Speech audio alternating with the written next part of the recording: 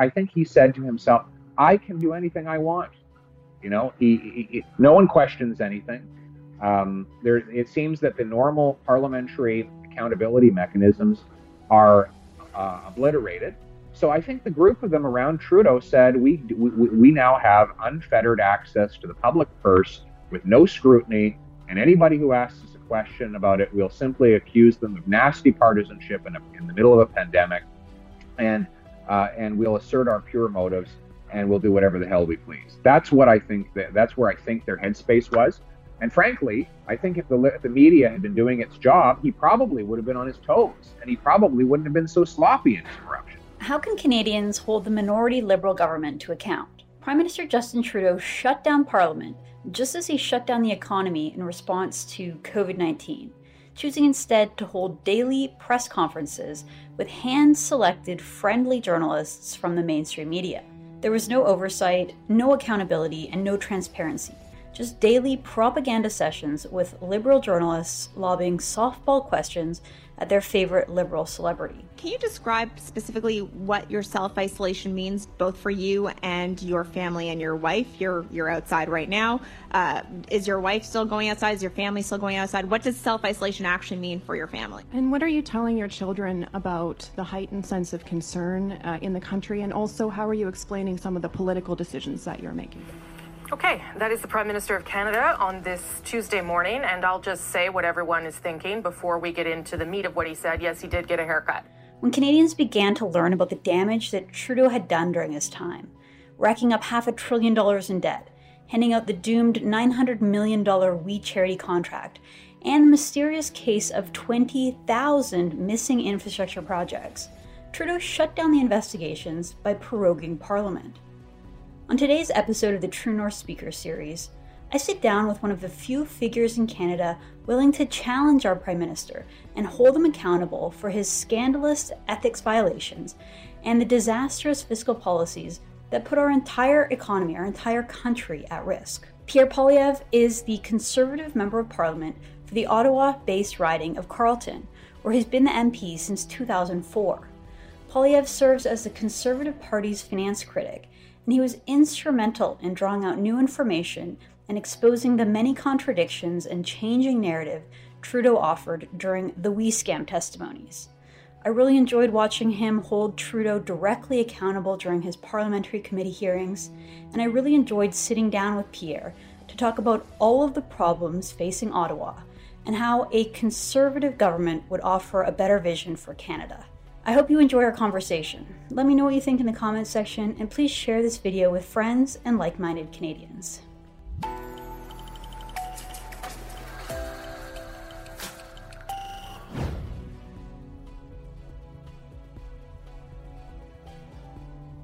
Pierre, thank you so much for joining us. Thank you for coming on to the speaker series. It's great to have you today. Great to be with you. Well, so before we get into all of the politics and everything that's going on in Ottawa these days, I want to talk a little bit about you and your background. So you are a Ottawa area MP. You've been representing the people of Nepean for what, 15 years now? Since 2004. And it was Nepean Carleton. I unfortunately lost Nepean in the redistribution. So I'm now the Carleton area, which is sort of southwest Ottawa. Okay. Interesting. But before that, you are from Alberta, which I was just reading your background, your history. It seems like you've really cut your teeth in Alberta politics. You were just mentioning off camera that you worked for the Byfields, who were the founders of the Alberta Report. So why don't you tell us about young Pierre in the early days working in politics? Well, when I was a teenager, I went to a few meetings for Ralph Klein's Progressive Conservatives and Preston Manning's Reformers, and met Preston Manning when I was 16 years old. He represented my Southwest Calgary neighborhood in Parliament, and got an intern working for a local Calgary MP when I was 16 or 17 years old, and made $600 a month. It was an hour and a half bus ride both each way. So that was how I started off in politics. It was not glamorous, but I was thrilled at that age to get involved. I then became Jason Kenney's intern when I was 18 or 19 years old. And he was one of my great mentors. When I was in my early 20s, I moved to Ottawa to work for Stockwell Day. And not long after that, I decided to take a crazy gamble and run for a Conservative nomination for the newly merged party in an Ottawa seat that we hadn't won since 1984. And I've been elected 6 times since. So tell us a little bit about the riding that you represent, because I think a lot of people in Western Canada, they think of Ottawa as a very left-wing kind of government town, and yet you seem to represent a Conservative stronghold. So tell us a little bit about the riding that you represent. Well, it is basically south of the airport, then it goes west all the way to where the Ottawa Senators Stadium is on the 417 highway. I'm going to estimate about 75% of my residents are suburban and about 25% are village or semi-rural. All of my riding is in the city of Ottawa. There are a lot of government workers, a fair amount of high-tech employment as well. There's a small farming population that sort of shrinks a little bit each year, unfortunately. But it had not been Conservative since 1984. The Conservatives had lost it in 88, 93, 97, 2000, and before I won it in 2004.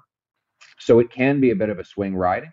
It's gone both ways, and right now it's the only blue riding on the federal map in the city of Ottawa. We've got 7 Liberals and 1 Conservative. So I'm the chair of the Ottawa Conservative Caucus. Well, good for you. I mean, I think that the Conservatives definitely have their work cut out for them in Ontario in general. I think that's one of the other questions that I wanted to ask you, is that it really feels like the country is divided. I saw some polling that came out last week that basically showed that the Liberals are more favorable everywhere west of Ontario and everywhere east of Ontario, and everywhere west, the Conservatives are up considerably. And there seems to be that divide. So, for Western Canadians watching this podcast, Pierre, what is it that Western Canadians don't know or don't really understand about the Ontario voter? Well, I'm in a unique position because my riding is in Ottawa, which is the nation's capital, and it's right on the border with Quebec. So from where I'm sitting in my basement here, I've got 5 provinces west of me, 5 provinces east of me, and it gives me a bit of an insight into both sides. I think that the differences are not as great as they seem. We have right now is an extremely divisive prime minister. We have a Conservative provincial government in Ontario, just like people do in Alberta and Saskatchewan. So at a provincial level, we're pretty much have the same governing philosophy in charge and victorious in this province as the Western Prairie provinces do. But the difference is that we have a prime minister who's decided to mercilessly wage economic warfare against Alberta, Saskatchewan, parts of northern and interior British Columbia, with his hostility to the resource sector. So in Ontario, the big population centers, Toronto, Ottawa, etc., are not directly resource-driven economies. So they haven't felt the brunt yet of that war. They will. I mean, look, Toronto's financial sector has made billions of dollars investing, quite rightly, in the energy sector. So Torontonians will feel the pain if this idiocy goes on. Ottawa residents will feel the pain as well because, of course, the public service relies on the tax revenues that the resource sector has paid so consistently over so many decades. So the whole country will ultimately suffer from this anti-resource agenda, but Albertans and Saskatchewanians are just the first to feel it, and thus the first to be justifiably angry about it. I read a lot of the sort of Laurentian elite commentary in the major newspapers, and it seems like the consensus is basically that the oil sands are bad for the environment, and it's just inevitable that we have to phase them out, and that's just the role of the federal government. And also that a government cannot win power. They cannot get votes in specifically Quebec, but also Ontario, without a green agenda and a very ambitious sort of green environmentalist plan. Do you accept that premise, or what do you make of the elites that say that? Well, they're not talking to ordinary people. I can say in my riding, I overtly campaigned in favor of pipelines. The Energy East pipeline was going to run right through my riding, and I was happy to support it from the very beginning. In fact, my Liberal opponent tried to pretend he was for pipelines as well, because he knew that that's where the population was. Everyday people understand that pipelines make sense. In fact, what a lot of conservatives miss is that Trudeau doesn't overtly or publicly oppose pipelines. He does it in all of his actions. He pretends that he's trying to get them built, but in reality, he uses all the levers of the state to stop it from happening. So he wouldn't be doing that if pipelines weren't popular. If you look back at his statements in the House of Commons, he very rarely confesses his real opinion on pipelines. He always says, oh, we're trying to work together with all the different groups and make it happen, and we're going through all the steps, and gosh golly darn, I'm trying so hard, it just doesn't seem to work out. Meanwhile, he's using all of the bureaucratic machinery to stop it from occurring. But my point here is the population overwhelmingly supports pipelines in every region. There's even strong support in Quebec for pipelines. We know that there's a $14 billion natural gas pipeline and liquefaction project that awaits federal approval in the Saguenay, for which there's overwhelming support by the Quebec government. So there is public support everywhere. And in fact, the province that was most devastated to learn that the Energy East project was killed was actually not Alberta or Saskatchewan, though they were justifiably outraged. It was New Brunswick, because New Brunswickers were going to refine all of that Western petroleum had the pipeline gone ahead. 1 million barrels a day would have arrived from Alberta in New Brunswick. So we have national support for pipelines. Where we have failed is in properly exposing the fact that there is a single obstacle to pipelines in this country, and his name is Justin Trudeau. That's a really interesting point, and I hadn't really thought of it, but now that I do, when you're looking for examples of how the Liberals oppose pipelines, it's usually like something that Gerald Butts said like 15 years ago, or something that Trudeau said sort of sneakily in a French language debate, that they don't sort of overtly come out. And I recall even at the sort of beginning, they sort of beat their chest and said, look, we've actually had more pipelines approved than the Harper government, which wasn't true, but that was sort of the line that the Liberals took. But it does, Pierre, seem like there is a shift going on. We saw it with Chrystia Freeland in her sort of first press conference as finance minister, stating that the regrowth or the recreation of the economy after the COVID lockdowns here was going to be built on green plans and schemes, and there's been a lot of speculation about what's to come in the upcoming throne speech. So do you think that perhaps the Liberals are taking that shift, that they're going to do a sort of far left shift as what is sort of being implied in the media these days? Yes, I expect a radical new experiment.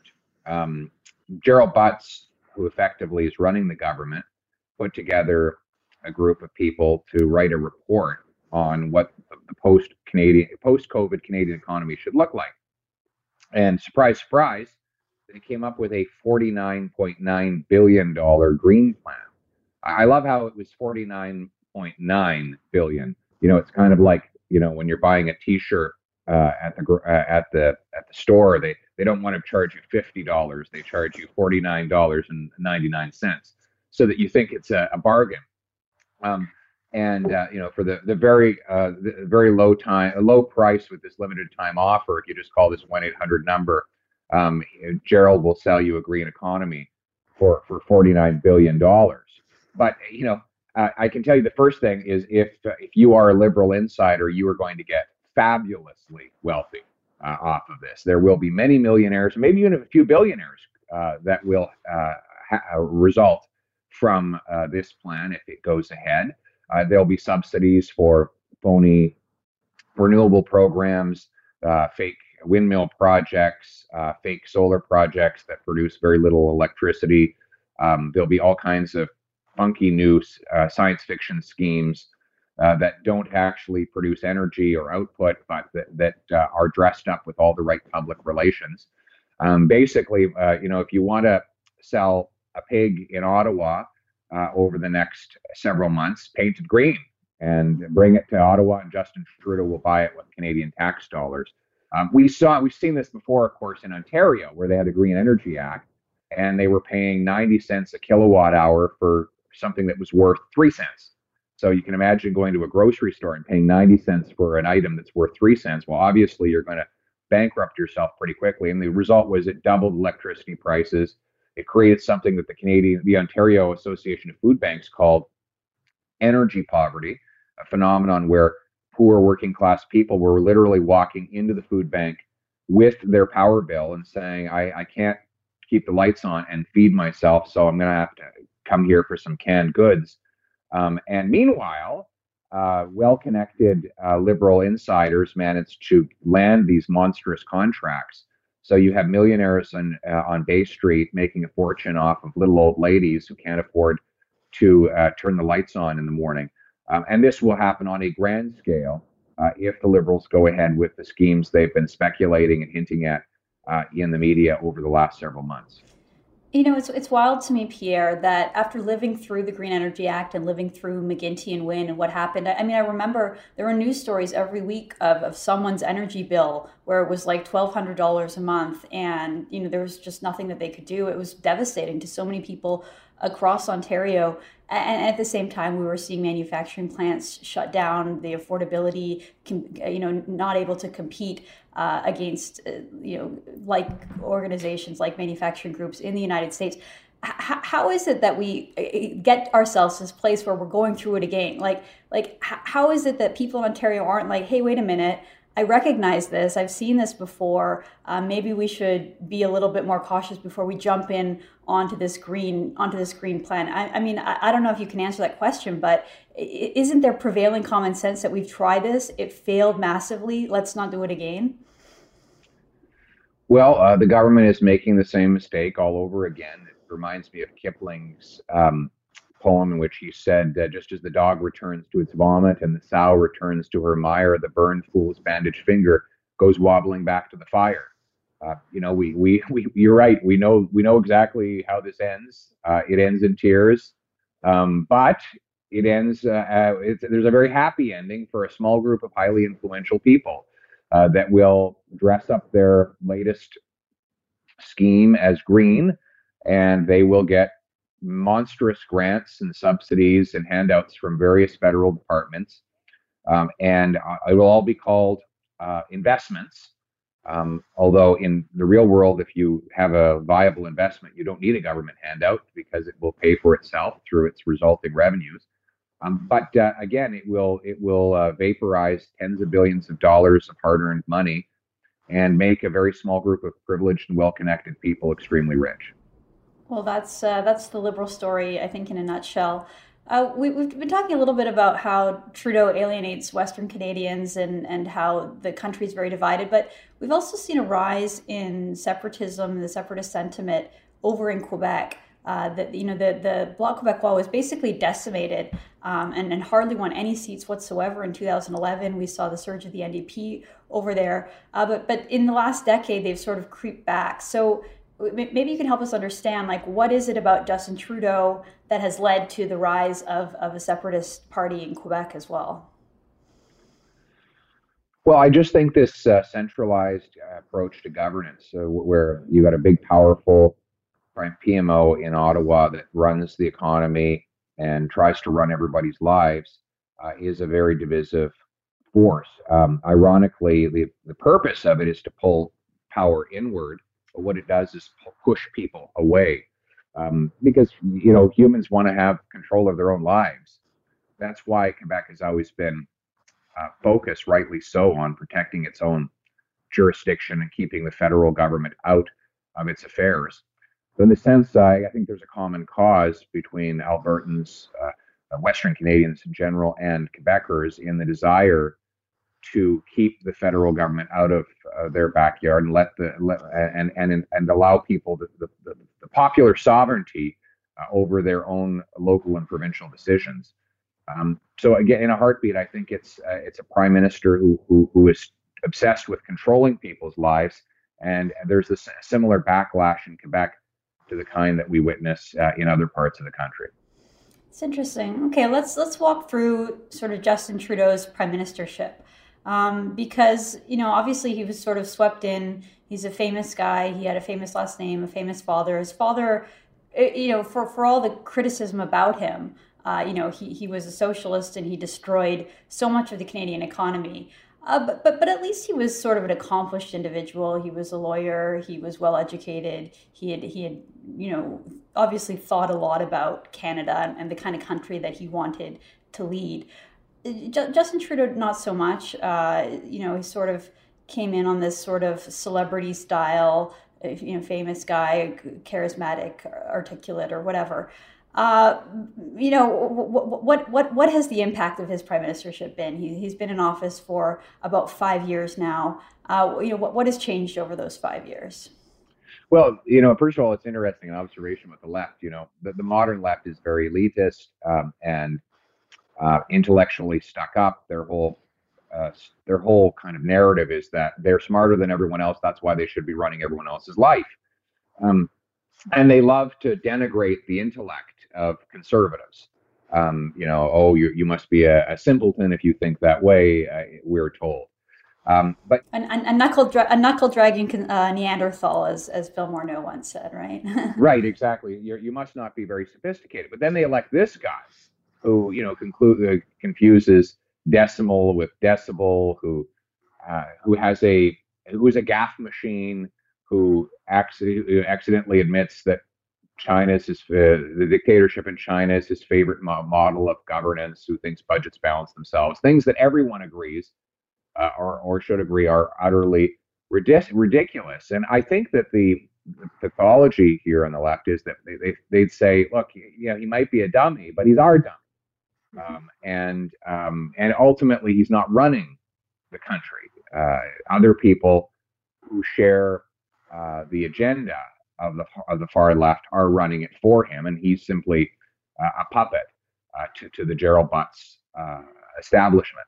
And so I think that's why he's been able to the left, which is so intellectually pretentious, is happy to have someone as unsophisticated as Mr. Trudeau is, because they know that he's ultimately being run by those who share the left-wing agenda. What is the result of this? It means that a small group of people are getting richer and more powerful, using the state as their instrument. And they have him fronting it all, a friendly face, a handsome, modern, open-looking fellow is sitting at the front of this whole apparatus, but behind the scenes, a very sophisticated group of insiders is pulling all the levers and running the government to their own profit and to their own benefit and to everyone else's detriment. Well, you're sort of seeing that now with just another scandal. I mean, it seems like scandal on top of scandal with this government, but the idea that the Prime Minister's chief of staff's own husband was lobbying the government and ended up walking away with a contract for, I think, $84 million or something. That's sort of, to the Canadian out of work who's lost their small business or something like that. You look at the sort of insiderness of Ottawa, and you kind of just scratch your head and wonder, what is this all for? But to me, Pierre, the thing that I worry about, and I honestly don't know what the answer to this question is you look at the deficit. I mean, I'm someone who, very opposed to running deficits. I think governments should be run like businesses or like households, and that the idea of even a modest $10 billion deficit isn't good for the country, that even though interest rates are low, we're still paying about 10% of total revenue that the government collects just to, service the debt and to bondholders. The idea of a $400 billion deficit is quite frankly terrifying, and I have no idea how any government would erase that deficit, let alone work towards paying off a $1 trillion debt that surely will get dumped on the shoulders of our children and our grandchildren. How is Justin Trudeau even going to continue governing in this fashion? I mean, he's talking about continuing to have a 10% of GDP deficit rate. How is it even structurally, fiscally possible without a massive increase in taxes? Or is there something like that coming? Is there a wealth tax coming? Is there a massive increase in taxes? I mean, the top tax rate in Ontario is already over 50%. It's hard to imagine how much higher you can go, but I just wonder, for you as an elected official and someone who is in government, I mean, you're opposition, but you're still representing Canadians. What do you tell people about the fiscal situation in Canada right now? Well, let me just share some basic facts that are actually quite startling. So the government will say, well, we've got a crisis. The COVID shutdown is the reason we have this monstrous deficit. So let's compare the deficit to other crises. In World War I, our deficit to GDP was 9%. In the Great Depression, it was about 6%. In the Great Recession of 2008-9, it was about 3.5%. Right now, our deficit sits at around 17% of GDP. So in other words, our deficit as a share of our GDP, so this is automatically adjusted for inflation and for the changed size of our economy, our deficit is now twice what it was in World War I. It is approximately 6 times what it was during the Great Global Recession. It is 3 times higher than it was at its peak in 1932 in the Great Depression. The only time we've ever had a deficit this big was back in 1943 when we had a 23% of GDP deficit, and that was, of course, right smack in the middle of World War II. But the difference there, by the way, is that by 1947, Canada was running monstrous surpluses. Our soldiers came home with all of the wages they had earned and weren't allowed to spend, and they spent it in the economy, and they bought homes, and they built the great generation thereafter, and they gave birth to the baby boomers, etc. And we had this surge of revenue, and the government didn't spend it. In fact, spending went down, and so we paid off huge amounts of debt. We had surpluses of 5% of GDP in 1947, which would be like, imagine today if we had $120 billion surplus. That's how big their surpluses were in the post-war period. So yeah, people say, the Liberals say, oh yeah, but in the war, the deficits were a little bit bigger. Yes, but they paid them off quickly. As soon as the crisis was over, they quickly went back into surplus, paid it off, and we had another 30 years of prosperity as a result. So I'm just giving that as a perspective. So right now, our debt now, move to the debt, is it's well over $1 trillion. We've gone from a debt that was a third of our economy, 30% of GDP, to 50% in just 6 months. So 30% of GDP to 50% of GDP in 6 months. To put that in perspective, we hit a debt wall in Canada in 1996 where the world wouldn't lend us any money anymore. And it was basically a financial collapse. The IMF put up warnings about us.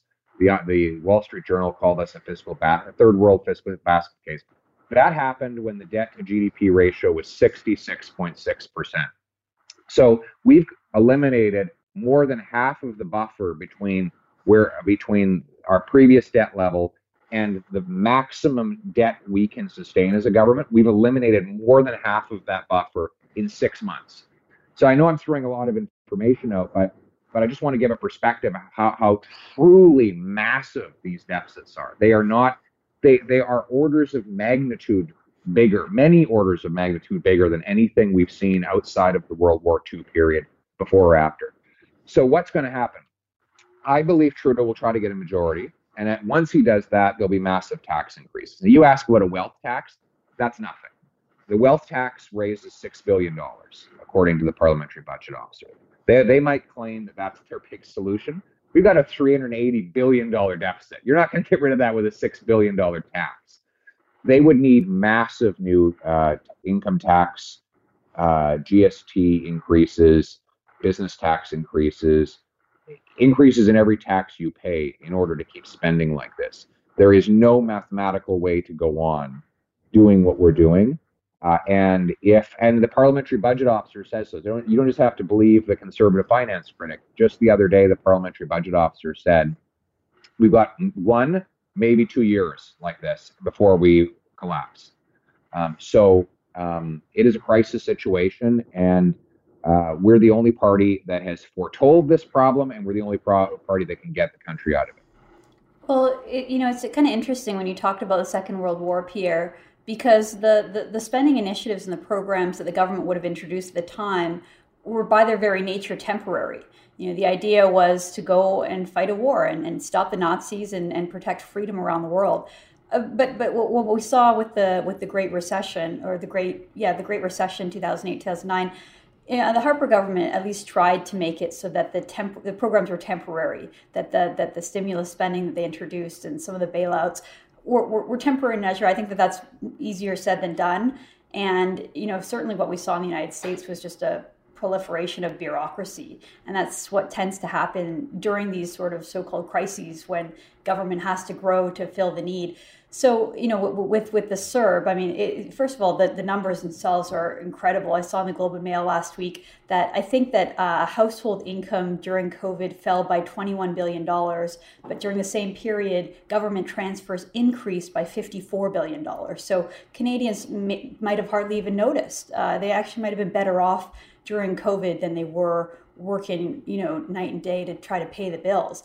A lot of people have suggested that perhaps it's time for the government to introduce some kind of a universal basic income, or to transition that CERB benefit over to a universal income. It doesn't really sound like that's sustainable financially, though. Is there a concern on the Conservative side that a lot of the programs that Trudeau has introduced are permanent, and if a Conservative government were to win, that they would be criticized for, the same vicious line of attacks you get, bringing in austerity and cutting and all these kind of accusations that we see over and over again?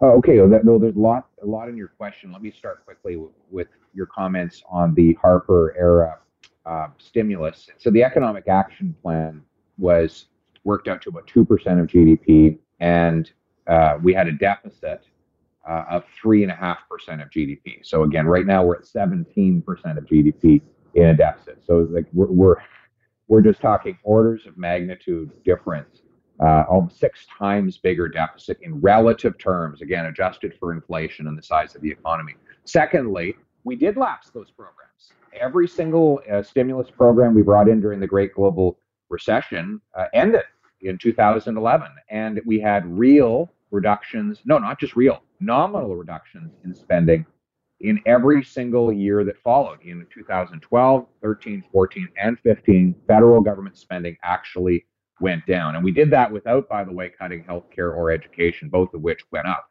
So it is possible to manage down the cost of government and relieve taxpayers of their burdens. And finally, one last point, we never once raised taxes in the entire 10-year period we were in office. So all of these things are possible.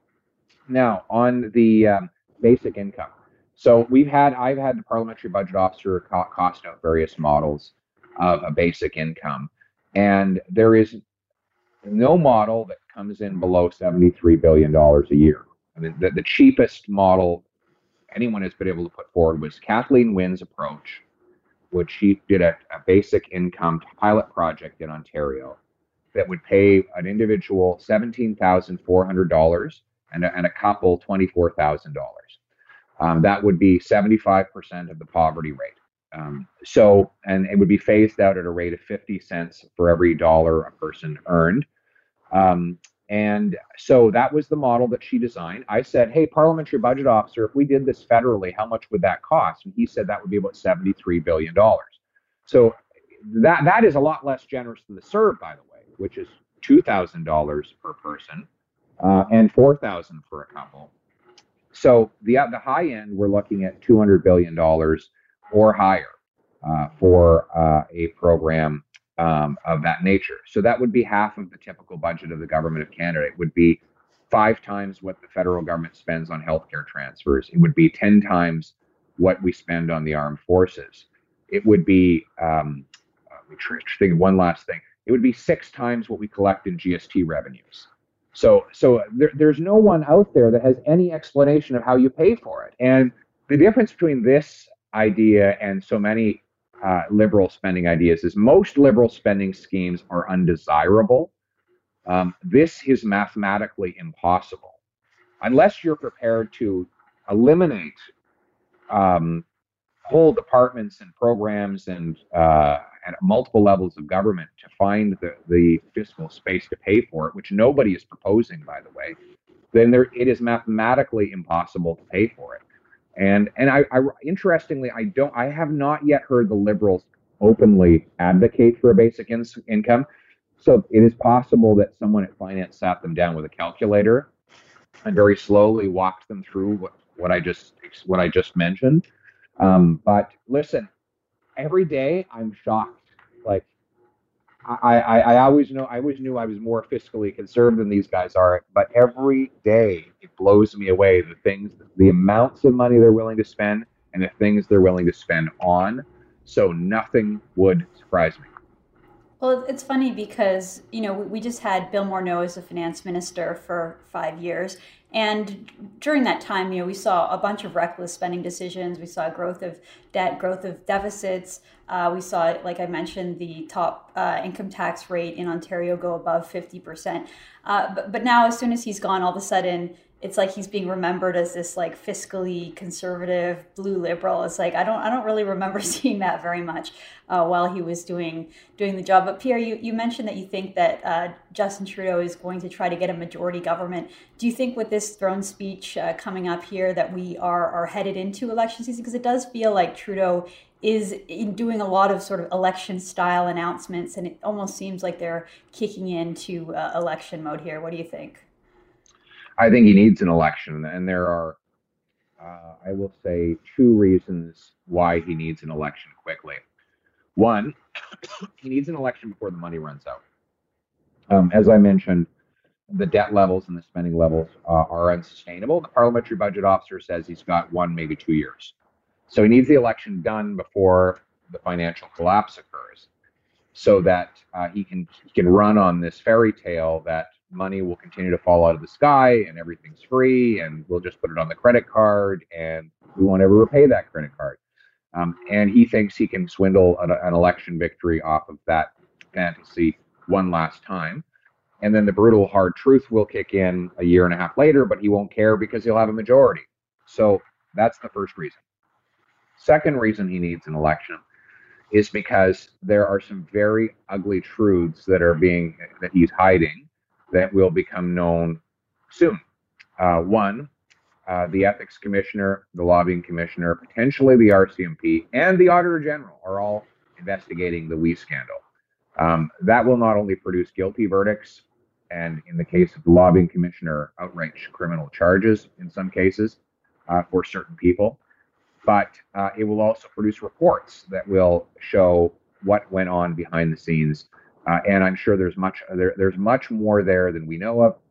The commissioner has the power to call documents and people, and it's obstruction of justice to lie to the commissioner. So that's going to come out.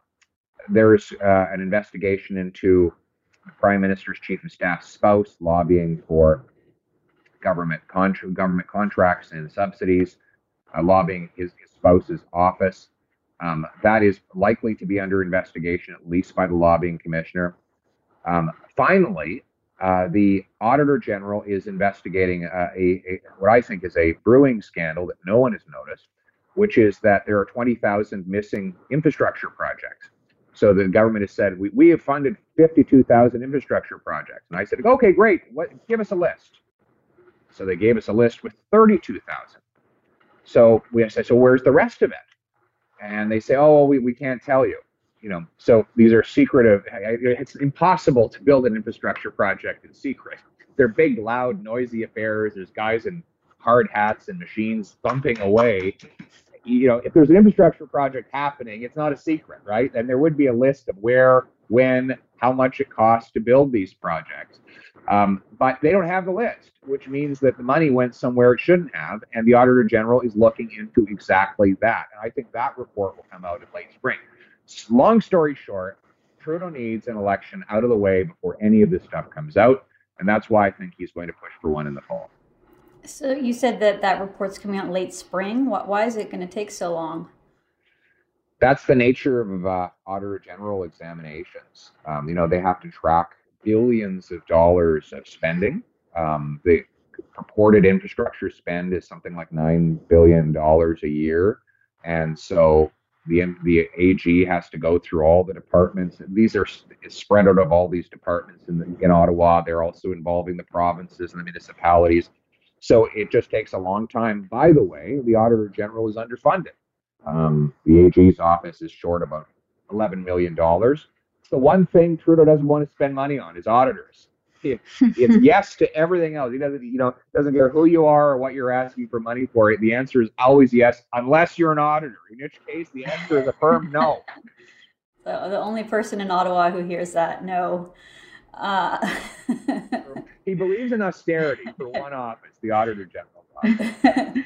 Well, okay, so let's talk about the WE scandal, because we all watched it with a lot of interest. I feel like you're right that there was a lot of Liberal MPs and people that were testifying, sort of alluding to the fact like, oh, we were just working so hard and it was so crazy and we were just doing our best to try to help Canadians during this difficult time, sort of setting up the idea that, sure, we didn't do all the due diligence that we probably should have in, shipping $400 billion out the door in just a matter of a few months. But for people who maybe haven't been glued to their computer screens watching parliamentary committee testimonies all summer, Pierre, maybe you can just kind of give us a brief overview of the WE scandal. So tell us what happened, how did it happen, and where are we now?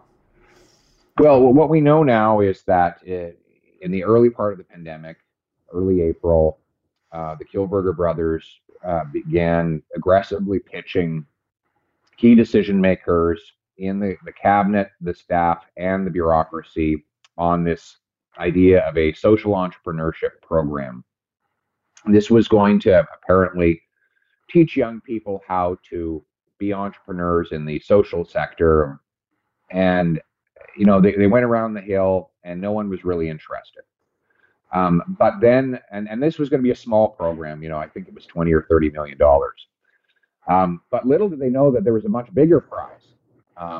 And so the government said, well, we might not be interested in your social entrepreneurship program, but we've got this way bigger initiative called a paid volunteer program. Of course, that's an oxymoron. If you're a volunteer, you're not paid. If you're paid, you're not a volunteer. But Orwell warns that whenever there's an abuse of language, there are other abuses at work. And so anyway, the WE brothers say, great, forget about this stupid entrepreneur program we had last week. We'll do a paid volunteer program instead. We were originally told by the Liberals that the whole thing was cooked up by a bunch of bureaucrats in a Gatineau departmental building. But we learned later that no, it was not cooked up by them at all. It was initiated by Bill Morneau, who had been on an illegal $41,000 vacation with the WE brothers. It was cooked up by Bardish Chagger, who had telephone conversations with Mr. Kielburger and told him to put together a proposal on the subject.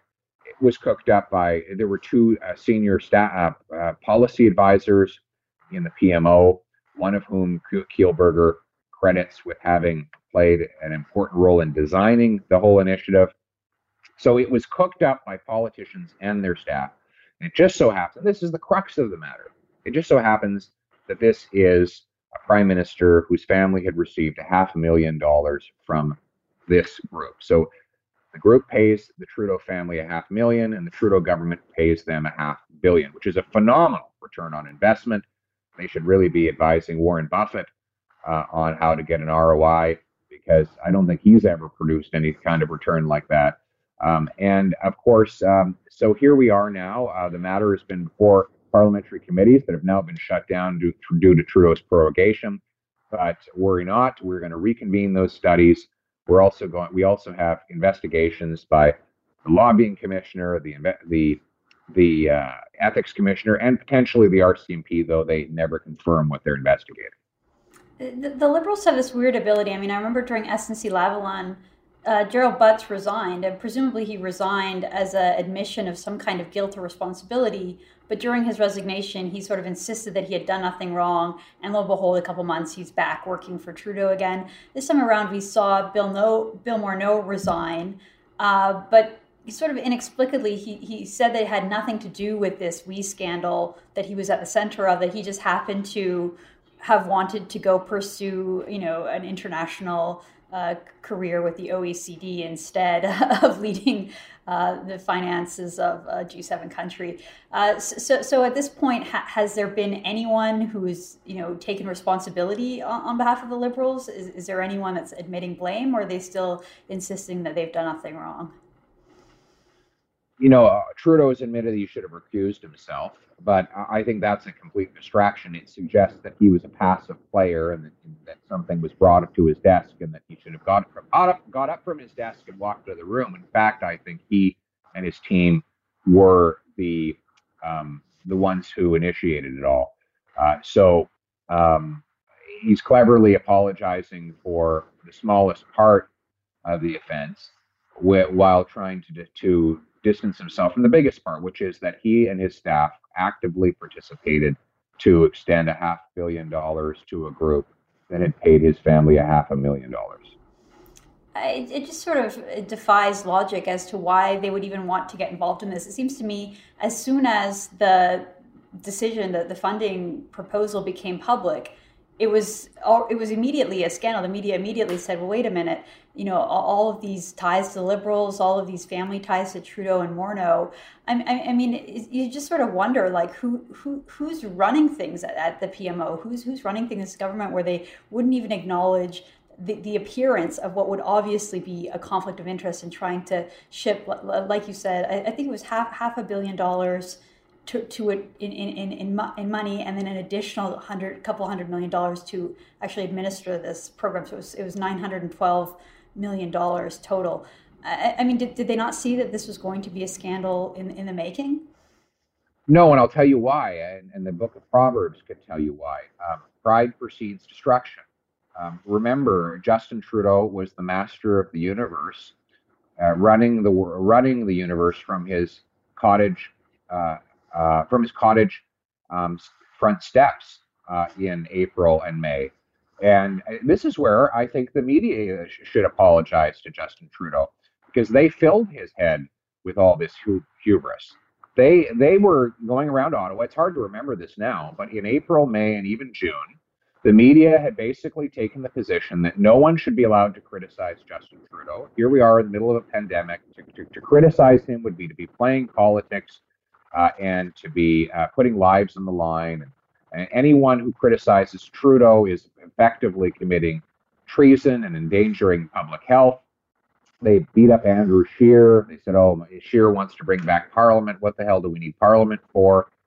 Don't we all realize that now is the time to just gather around the footsteps of Rideau Cottage and let the Prime Minister come out and bestow wisdom on us daily? And I was regularly attacked. When I'd go on Twitter and I would tweet something critical, and there would be these piranhas in the press gallery would come at me and, they're looking, he's gone off the deep end, he's Italian, everyone else is rallying around our Prime Minister now, and here you have this black sheep who's out here standing all by himself. And you know what? I think he said to himself, I can do anything I want. No one questions anything. It seems that the normal parliamentary accountability mechanisms are obliterated. So I think the group of them around Trudeau said, we now have unfettered access to the public purse with no scrutiny, and anybody who asks us a question about it, we'll simply accuse them of nasty partisanship in the middle of a pandemic, and we'll assert our pure motives, and we'll do whatever the hell we please. That's where I think their headspace was. And frankly, I think if the media had been doing its job, he probably would have been on his toes, and he probably wouldn't have been so sloppy in his corruption. Well, maybe the media is doing a service to Canadians after all, then, by letting him have his guard down. I totally remember that, because I remember a couple columns coming out of the Toronto Star basically saying, why do we need question period? The government gets held to account every morning by these reporters asking questions. And it's like, True North did an analysis of those questions that were asked. More than half of them were coming from the CBC. They were positive in nature. They weren't asking questions about, anything that was serious about government. It was always like, hey, how was your weekend? How are you coping? Did you get a haircut? These kind of questions. So one last question about the WeScat. It seems like a lot of times with these scandals that the cover-up is worse than the crime. And I think what we saw right before Parliament was prorogued, there was a document dump. So I think you got 40 or 50,000 emails. Most of them were heavily redacted. And you made that point that, we don't really know what's in these documents, but of the things that weren't redacted, the timeline kind of came into place, and it seemed like there were some major contradictions between what the Liberals had said and what really happened, particularly your point about how the civil service wasn't really the one recommending it. It seemed like it was more something that was led by Minister Chagger. But, part of the issue is that, by the time Justin Trudeau came and testified, he kind of was giving a different answer than he had been for the previous few weeks. All of a sudden, he was telling us something new. And it's like, why is the Prime Minister saying new information now when this has been in the press for a month? Do you think that the Liberals were sort of trying to be too cute, that if they had come out from the get-go and just explained what would have happened, Canadians would have forgiven them? But it was because of those sort of the evolution of the storyline and the evolution of, when did Justin Trudeau find out? When did the civil service recommend this contract? That's ultimately what's going to get them in trouble here. I think so. I mean, look, the story, the truth is ugly in this one. I mean, whenever you have Prime Minister's family getting paid $500,000 and then he turns around and hands $500 million to the group that paid them, you've got a serious scandal, potentially a criminal one. So there's no doubt they had big trouble based on the facts. But you're quite right. Covering up things that were ultimately going to come out has just made it worse. You look at Chagger. She comes to our committee, denies that she ever met with or spoke with the Kielburgers about the Canada Student Service Grant, and it turns out she did. We have the Prime Minister saying his office wasn't involved in the decision. Well, we have correspondence showing that two of his senior advisors were directly involved. One of them helped design the very program that we're talking about. We have Bill Morneau's office. Bill Morneau saying basically, it had nothing to do with me. I was just the minister responsible, but it was all the bureaucrats. Well, now we know that by the bureaucrats' own internal correspondence that they said that that the minister's office was insisting on it, and that they were, quote, besties. His office was besties with the Wee brothers, and that's a quote. The bureaucrats who are supposedly enamored with this program called it a, quote, shit show. That's a quote right out of the email correspondence. Trudeau said, the bureaucrats told me there was no other organization with the capacity to run this program except for we. Well, we now have Treasury Board Secretariat bureaucrats who said they didn't believe we could run the program. So it's just all of these lies that are so obviously contradictable, for which there's documentary evidence. I don't know why they bothered telling all these lies. They should have just come out and said from the get-go, look, we got excited. We did something we shouldn't have. There was an obvious conflict of interest. It was all our fault. Give us a good licking in the press for a week, and then we'll try to move on. That's, I think, would have been the better strategy. They still would have been in a lot of trouble. They would have been found guilty, but at least there wouldn't be this whole series of lies that have been exposed little by little each day. So that leads me to another thought that I have, and I hear from a lot of Canadians about this. It seems like Justin Trudeau really is above the law. He acts like he's above the law. He has this sort of arrogance that he is. He has repeated ethics violations. He repeatedly gets told by the ethics commissioner that he has violated the Conflict of Interest Act. And yet there doesn't really seem to be any repercussions. He has a slap on the wrist, a minor fine. I mean, even if he is found guilty of violating, again, the Conflict of Interest Act with this WE scandal, it won't lead to him actually losing his role as Prime Minister. So what can the government do to hold Trudeau accountable? Is it creating another set of laws? Is there anything that can be done to actually stop an individual who is a repeat offender of these acts that are designed to hold these politicians accountable? Well, look, I was the parliamentary secretary who passed the Accountability Act. It was my job to take it through committee and through the House of Commons in 2006. So all of the laws we're talking about right now, the Lobbying Act, the Conflict of Interest Act, they were all partly my creation. And so I support them. But here's the thing is you can't, at the end of the day, you can't replace the what Churchill called the mighty power of the little man walking into a little room with a little piece of paper and putting it in a little box. And that, of course, is the voter. The voter has to decide that they're not going to put up with it anymore. At the end of the day, you can have all of the law enforcement bodies you want coming out and making findings of guilt, but if the voter is not going to hold him accountable for it, then he has impunity. There is a weird psychology among the political class in Canada that Justin Trudeau is special. That, yes, of course, if any other junior candidate had worn blackface, they would not even been allowed to run on the party's ticket, let alone lead it. Mm-hmm.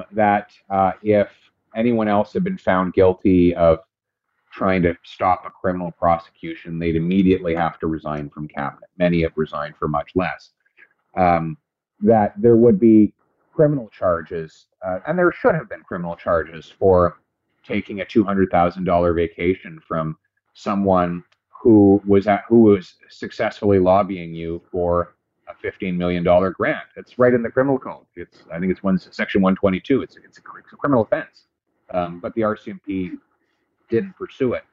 And I think it's for Justin. It's like he's the son of a former prime minister, and he's youthful and bashful, and there's something kind of there's sort of an instinct to protect and forgive him among the political class that exists for no other political figure in this country. I think it would take an actual psychologist to do an examination of how it is that the system has been so forgiving of the many scandals and in some cases crimes that he's committed. That's a really interesting perspective. Now I want to interview a psychologist and find out what's going on there. I think so. I mean, there's something there. Yeah, there is. Well, I do want to ask you a little bit about the 2019 election and the new Conservative leader, Erin O'Toole. So, to me, the Conservatives won the 2019 election. You guys got the popular vote. You increased your vote count, your seats in every region. Andrew Scheer did a hell of a job standing up to a media that was pretty biased against him. But the sort of consensus in the media was that the Conservatives lost and that Andrew Scheer needed to go, and he sort of agreed with that and stepped down. From your perspective, why do you think that Justin Trudeau got reelected, and why do you think the Conservatives failed to ultimately really sort of win in terms of at least getting a minority government? Well, you're quite right. I think Andrew Scheer deserves a lot of credit for the successes you enumerated. When he became leader, no one gave us a hope of even reducing Trudeau to a minority. There was a talk that he would have the biggest majority ever after the longest honeymoon ever of any prime minister. Look, he got 33% of the vote. It's the lowest share of the vote of any prime minister in Canadian history.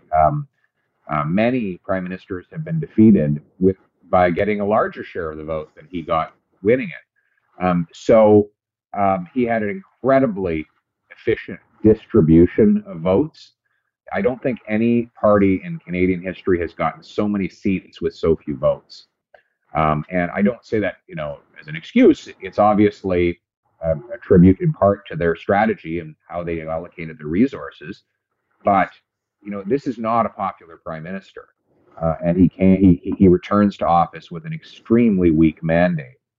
But that said, no majority prime minister had been defeated after just one term since R.B. Bennett in the middle of the Great Depression. So history, the math, the media, and a whole series of other things were against Mr. Scheer at the time. And I wish we had done better, as does he. But I think we can take solace in the fact that we did reduce them to a minority, and hopefully we can put an end to the government before they do too much damage. So Aaron O'Toole is out to a really good start. I would say he's come out strong. I would argue that he's probably not as conservative as Andrew Scheer in terms of his social views, but he seems like he really has hit a populist note. And we saw that with his Labor Day message and his new Canada First economic strategy. So I was wondering if you could describe the ways that you think that Aaron O'Toole is different than Andrew Scheer, and how the sort of strategy would be for Aaron O'Toole to become the next Prime Minister. Well, I think Aaron has a lot of strong attributes. He's a veteran, a businessman. He has strong roots in the parts of the country we need to win in order to form a majority government. I think you're right. He has struck the right tone. I've always believed that the free market is the best way to serve the working class and the poor. By contrast, what we have is government-controlled corporatism that enriches those who have the most political influence at the expense of everyone else. We can campaign against that, and I think it will be very popular, and yes, populist, to do so. So I agree with you. I think he's off to a good start, and if he can continue with that momentum, he'll be the next Prime Minister. One of the interesting things we're seeing, again, speculation with this throne speech, but the idea that the Liberals have moved so far to the left that the NDP doesn't really have a place anymore. And you see Jagmeet Singh, I mean, he was the real loser in the 2019 election. They just got decimated in Quebec and reduced in British Columbia and a lot of other strongholds. It feels like there's not really a lot of room on the political spectrum for Singh at this point. And then you have Aaron O'Toole sort of putting forth this Canada First strategy, and when I say populist, I mean sort of speaking more to working Canadians, blue collar Canadians, and people that might traditionally be part of that NDP voting base, union members, and that kind of thing. Do you think that is part of the Conservative strategy? Is to capture some of those voters that may feel not represented by a sort of cosmopolitan environmentalist NDP movement? Yes, that has been a problem for the NDP for a long time now. You'll recall that the NDP used to be very strong in Saskatchewan, in rural British Columbia, in parts of Manitoba, and they lost that because they became an ultra-urban, white-collar, elite socialist party, faculty club socialist party. And they forgot about working class people and farmers. And so where the roots of the party were among farmers and workers, they're now among activists and loudmouths and protesters and people who get paid to go around screaming and hollering and smashing things and theorizing all day. And that's not a particularly big market to pursue. And that's why I think you see more and more working class people are attracted to the Conservative message. We win in places like Oshawa and in rural Saskatchewan and in the north, in northern Ontario.